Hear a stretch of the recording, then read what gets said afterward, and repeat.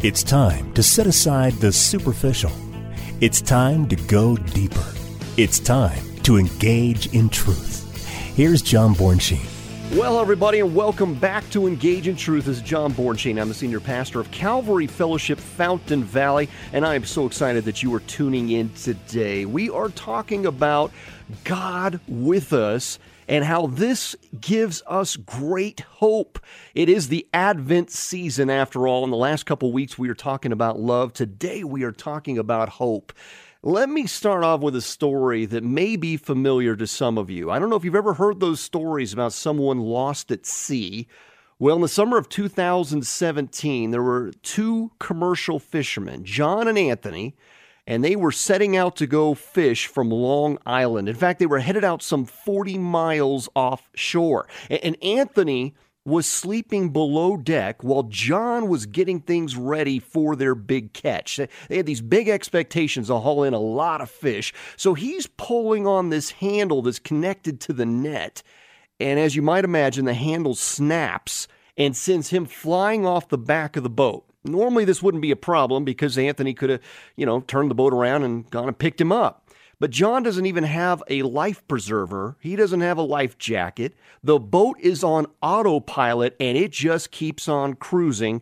And Anthony is sound asleep. He doesn't hear John screaming at all. So John watches the boat go up and over the crest of the waves, and then it's gone. And just like that, he can't see it anymore. He's alone. He's treading water in the middle of the Atlantic Ocean, no life vest, and he's probably thinking at this moment he's going to die. And as you can imagine, what he's probably feeling like, the hopelessness of that situation. And so while John is trying to calm down, quiet his thoughts of certain death and panic, he's just trying to stay afloat. And then he realizes that the boots that he had on were buoyant. So he gets this idea. He takes one of them off, he empties it out, and he plunges it back into the water so that it created an air pocket, and it kept him afloat. So he did this with both boots, put them under his arms as a flotation device, and now he was able to stay afloat.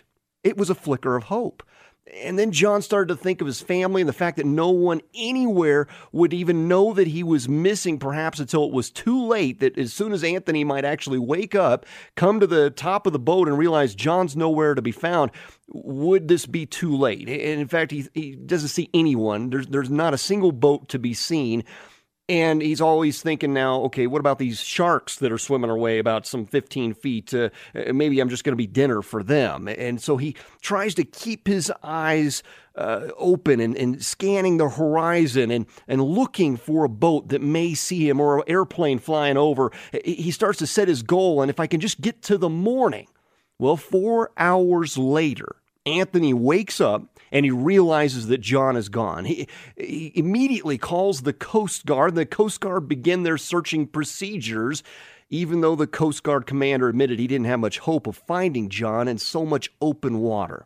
So here on the boat, Anthony then finds this broken handle. He knew what John must have been doing at that moment when he went overboard, so he kind of figured out where the depth might have been at that particular time. Well, so he starts to help the Coast Guard. Let's look in this particular area. Well, John made it alive into the morning, and he tried to keep his hope alive, but the hours just kept on passing, and there's no sign of hope, no sign of help that he might finally be rescued. But he spots a fishing buoy, and he's able to paddle over to get over and climb up on this fishing buoy. He has a new surge of hope. He just has to keep on keeping on. He's got to keep his hope alive. Well, in less than an hour later, the Coast Guard helicopter flies nearby and spots John hanging on to this fishing buoy, and they pull him up to safety, to which he tells him, "We've been looking for you for 8 hours," this Coast Guard rescue diver tells him. And John then says, "Well, I've been looking for you for 12 hours. So miraculously, John Aldridge survived. And it's an amazing story that they continue to tell to this day. If it were most of us probably bobbing out there alone in the middle of the ocean, we probably would have given up hope that there was not even a sliver of a chance to survive. But hope is like that. You see, hope is the whisper that maybe, just maybe, these boots will float if I turn them upside down. And sometimes we think about, what does hope look like in our lives? For some, hope might be that first candle to be lit when the power goes out in the storm. Or hope is that first day that you wake up and can breathe again after battling an illness. For some, hope is that percentage you have as you're clinging to life. Maybe you've just beaten cancer, and you were that slim percentage that maybe you wouldn't pull through. And hope is that you have another day and you're making progress and you're finally beating cancer. Maybe hope is that faint line on the stick when you've been trying to get pregnant for so long. Maybe it's the first ray of sunshine through your window after a tearful and difficult night. Maybe it's the first soldier to land on a beach, or the hope might be hearing those words, he's going to be okay. You see, hope might be that flicker of just the maybe, just maybe. And so hope is the fuel of faith and dreams, and hope is what we celebrate on the first Sunday of Advent. And looking back to our message a few weeks back, as we were just going through 1 Corinthians chapter 13 to understand love, we heard these powerful words in 1 Corinthians 13:13. And now abide faith, hope, love, these three, but the greatest of these is love. So for all eternity, we will experience these three attributes, and they seem to be linked together throughout Scripture of hope and faith and love. We see that in Romans chapter 5 and Galatians 5 and Ephesians chapter 4, Colossians chapter 1, 1 Thessalonians 1, Hebrews 6, 1 Peter 1, just to name a few, of faith, hope, and love. So it makes sense that we're going to experience God's love, this deep love forever and ever, and we'll have faith in the Lord for all eternity. But what about hope? Will we hope for better days? Well, obviously not. The meaning of hope here is synonymous with trust. So the noun elpis or elpizo it really comes from Psalm 146:5 of trusting in the Lord. It's hope assured, not a hope maybe. So as we enter now, as we're in this Advent season, and we're examining now what this hope is, we can actually use the word trust. It's a hope, it's a trust in Almighty God. And as Advent, as we look to this, it means a coming or arrival. And the season is marked by expectation, this waiting, this anticipation, this longing. And it's not just an extension of Christmas, rather it's a season that links the past, the present, and the future. See, Advent offers us this opportunity to celebrate not only the birth of Christ, but to be alert for his second coming. You see, Advent looks back in celebration at the hope fulfilled in Jesus' coming, while at the same time looking forward in hopeful and eager anticipation for the coming of Christ's kingdom, when he returns for his people. You see, during Advent, we wait for both. It's an active, assured, hopeful waiting. It's a season often marked by frenzied busyness. Everywhere we turn today, it seems like everyone's in a rush. It's a hectic time of year.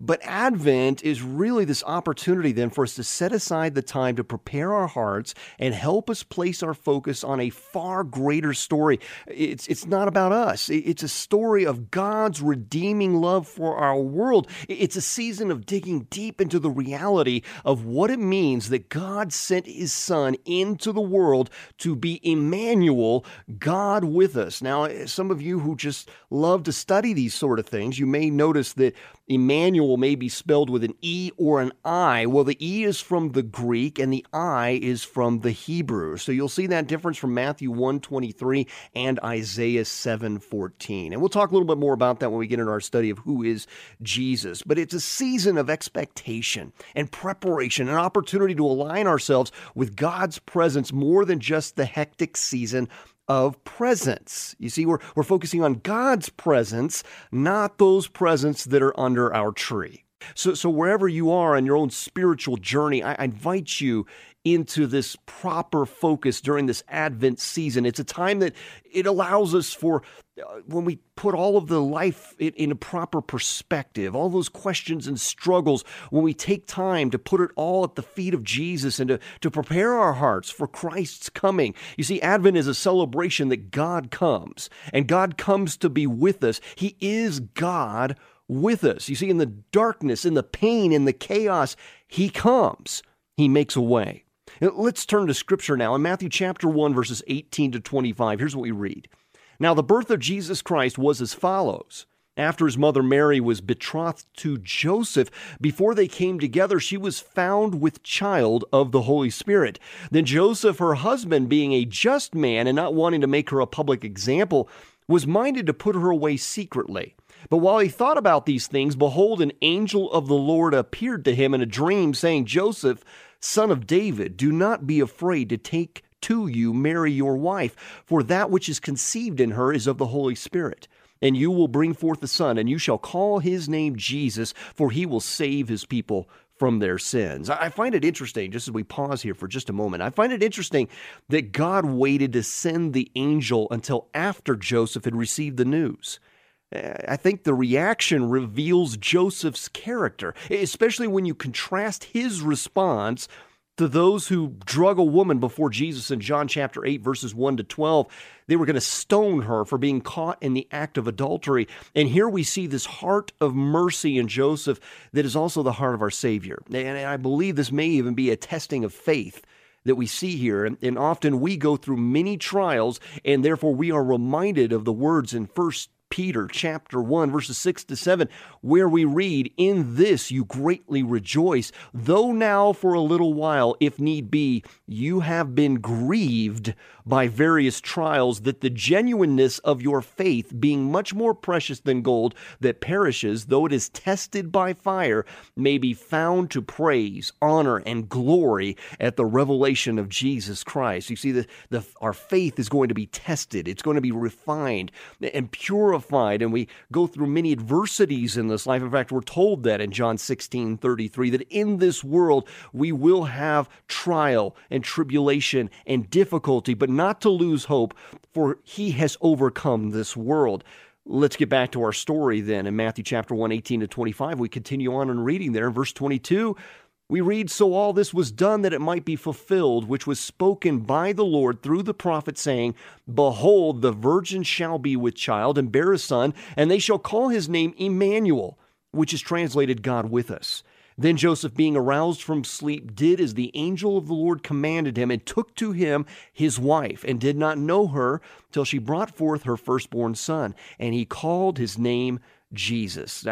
That's the way God has been working throughout history. You see, back in the beginning, God he walked freely and openly with Adam and Eve in Genesis chapter 3, verse 8. He was with us, and humanity enjoyed wholeness and intimacy with God. But we know how the story goes. Adam and Eve, they choose sin in Genesis chapter 3, 1 to 7. And this separation then occurs. It divides God and man. And this brokenness of our world that we know far too well has become the ongoing result. But did you realize that ever since, God has been working toward restoration, healing, and wholeness for all of us and all that he's made? We know this from Acts chapter 3, verses 19 to 21, where we read, repent, therefore, and be converted, that your sins may be blotted out, so that the times of refreshing may come from the presence of the Lord, and that he may send Jesus Christ, who was preached to you before, whom heaven must receive until the times of restoration of all things, which God has spoken by the mouth of all his holy prophets since the world began. This is the overall story of the Bible, that throughout it we see God making a way and giving and reminding his people of hope that he is still at work. In fact, we flip to the end of the Bible, the climax of the entire Bible. We read these words in Revelation chapter 21, verse 5. Then he who sat on his throne said, behold, I make all things new. God has been fulfilling and keeping his promises since day one. We see that with God's covenant with Abraham when he was still called Abram.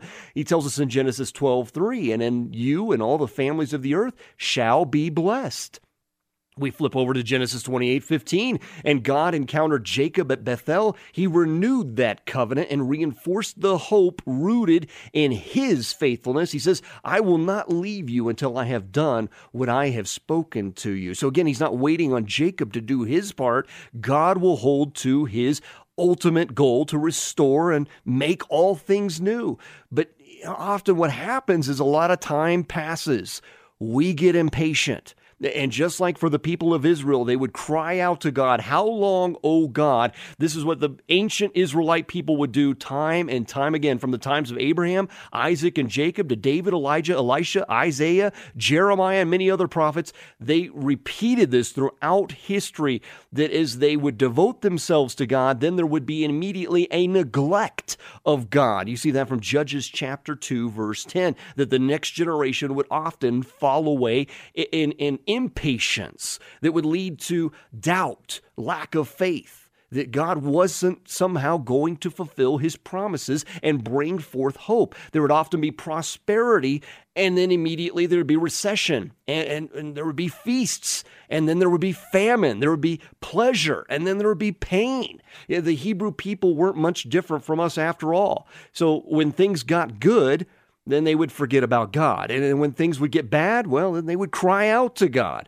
But through all of this, there was this deep, ongoing longing for God to fulfill his covenant and his promise of a Messiah. In fact, there are 355 prophecies that pointed to the Messiah, and all of them would be fulfilled exactly as predicted through Jesus Christ our Lord. It wasn't just this happy idea that drifted in and out of the Israelites' consciousness and their culture. This was rather a deep hope, their deepest hope, that sustained them and encouraged them and spurred them on, especially through almost 700 years from the time of Isaiah's writing, and this period of uncertain waiting. In fact, there'd be a period of 400 years when they didn't even hear from the prophets. That's a period longer than America has been a nation. And they had to keep holding on to the promises of God. And Isaiah was what we call today a major prophet from many biblical scholars because of the content of all 66 chapters of the book of Isaiah and its content, its length of material in which God is instructing the people and the prophecies through it. In fact, we'll see that there's 127 writings of the Messiah in the book of Isaiah, and that was 700 years before Jesus Christ would come, and he fulfilled them all. And so Isaiah in many ways was a voice of hope, even though he wasn't very popular all the time, because he would call out the kings for things like saying, God doesn't like the way that you're cheating the poor people, or an enemy empire is going to invade and destroy your country. These things wouldn't make him very popular. But he was always a voice of hope because of how often he spoke of the coming Messiah. And in fact, listen to these words. In Isaiah chapter 7, verse 14, we read, "Therefore the Lord himself will give you a sign. Behold, the virgin shall conceive and bear a son, and shall call his name Emmanuel."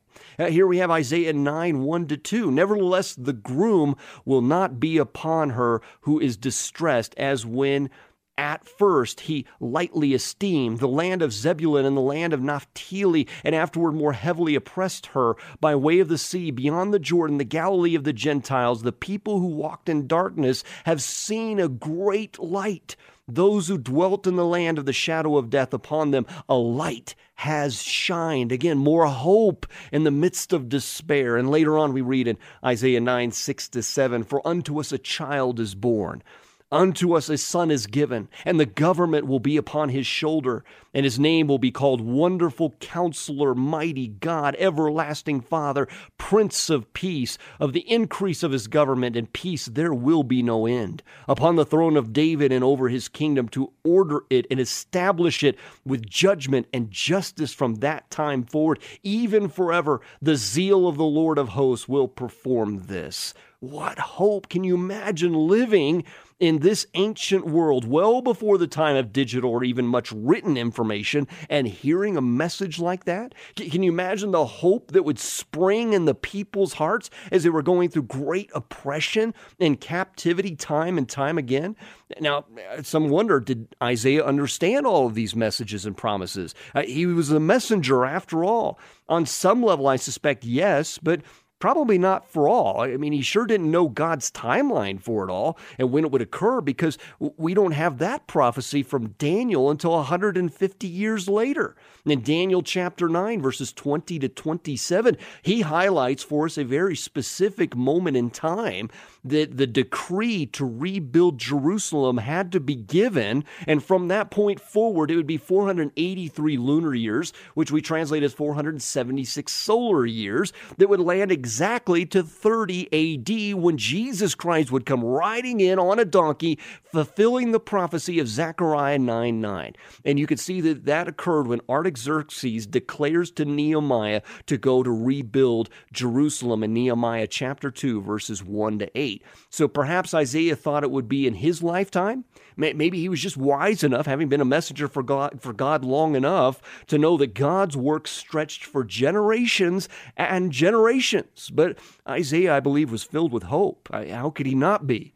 God's promises fueled him and his people to continue to hope for years and centuries. And his vision of God with us, this still fuels our hope inside of us a millennia later. Now, if we read Luke chapter 1, verses 5 to 25, in the short time that we have together, let's try to get through this one. I love this particular story. Here's what we read. There was in the days of Herod, the king of Judah, a certain priest named Zacharias of the division of Abijah. His wife was of the daughters of Aaron, and her name was Elizabeth. And they were both righteous before God, walking in all the commandments and ordinances of the Lord, blameless. But they had no child, because Elizabeth was barren, and they were both well advanced in years. So it was that while he was serving as priest before God in the order of his division, according to the custom of the priesthood, his lot fell to burn incense when he went into the temple of the Lord. And the whole multitude of the people was praying outside at the hour of incense. Then an angel of the Lord appeared to him, standing on the right side of the altar of incense. And when Zacharias saw him, he was troubled, and fear fell upon him. But the angel said to him, "Do not be afraid, Zacharias, for your prayer is heard, and your wife Elizabeth will bear you a son, and you shall call his name John. And you will have joy and gladness, and many will rejoice at his birth, for he will be great in the sight of the Lord, and shall drink neither wine nor strong drink. He will also be filled with the Holy Spirit, even from his mother's womb, and he will turn many of the children of Israel to the Lord their God, and he will also go before him in the spirit and power of Elijah, to turn the hearts of the fathers to the children, and the disobedient to the wisdom of the just, to make ready a people prepared for the Lord." And Zacharias said to the angel, "How shall I know this? For I am an old man, and my wife is well advanced in years." Now, I just have to pause for a moment there. Maybe it's just me, but I would think that talking to an angel would pretty much answer this question. Maybe talking to angels in 3 to 4 BC was more common than it is in 2018 AD. But for the narrative is important, because we see here that Zacharias is doing what scriptures tell us to do, to test the spirits. 1 John 4:1, to see if they're from God. However, I don't believe that this testing was done in belief, and rather I think it was in disbelief. Despite the fact that this angel is telling him these things, here's what we read. He says later on in verse 19, "And the angel answered and said to him, I am Gabriel, who stands in the presence of God, and was sent to speak to you and bring you these glad tidings. And behold, you will be mute and not able to speak until the day these things take place, because you did not believe my words, which will be fulfilled in their own time." And the people waited for Zacharias and marveled that he lingered so long in the temple. And when he came out, he could not speak to them. And they perceived that he had seen a vision in the temple, for he beckoned to them and remained speechless. So it was, as soon as the days of his service were completed, that he departed to his own house. Now, after those days, his wife Elizabeth conceived, and she hid herself for five months, saying, "Thus the Lord has dealt with me in the days when he looked on me to take away my reproach among the people." Now, you got to picture it. It's been 400 years since Israel had a clear prophetic voice and message from God. Again, that's longer than America has existed. Technically, the United States is only 242 years old. And so when we put it in proper context there, they've been waiting a long, long time for this kind of good news to come. And when the angel showed up and told Zacharias that he would have a son who will also go before him in the spirit and power of Elijah, to turn the hearts of the fathers to the children and the disobedient to the wisdom of the just, to make ready a people prepared for the Lord. This is fulfilling the prophecy of Malachi 4:6. Zacharias knew this significance. He knew the prophecies of the Messiah, and he also knew that this was a miraculous occurrence all the way around, because he knew that they were well advanced in their years. They had been childless, and you could almost just picture maybe the condescending tones as people would, say negative things. Oh, what a shame for them. Good people, but they don't have any children, because this was disrespectful in this culture. This was a shame to a woman in this culture. And so that they had been withheld from having children until now. And here Zacharias is with unbelief. Who, me? I'm old, he tells God, as if this was not possible for God. He called this the New John paraphrase, if you will. And God made sure that Zacharias remained literally speechless until his son John was born. But can you imagine the hope that sprung up within him, that after all of this time, not only were the prophecies of the Messiah about to be fulfilled, but his son was going to be part of the equation. The one who would prophesy, coming in the spirit of Elijah to prepare the way for the Messiah. Hope was alive again. Hope on the earth at its deepest levels was alive again. It was tough to wait on the Lord, especially for 400 years. But here, hope had come. Emmanuel was coming. God with us. God was holding fast to all of his promises. He was bringing hope to the hopeless, and he continues to do that today. So we are going to continue in this vein of thought, looking next week to what it means to have hope in God with us that was then and continues today. I hope you've been encouraged just in what we've been able to cover in brief here today. If you want to learn more about our ministry, please visit us at Calvary Fellowship Fountain Valley. Our website is calvaryfountain.com. Services are at 10 a.m. on Sundays. We'd love to see you there. God bless you.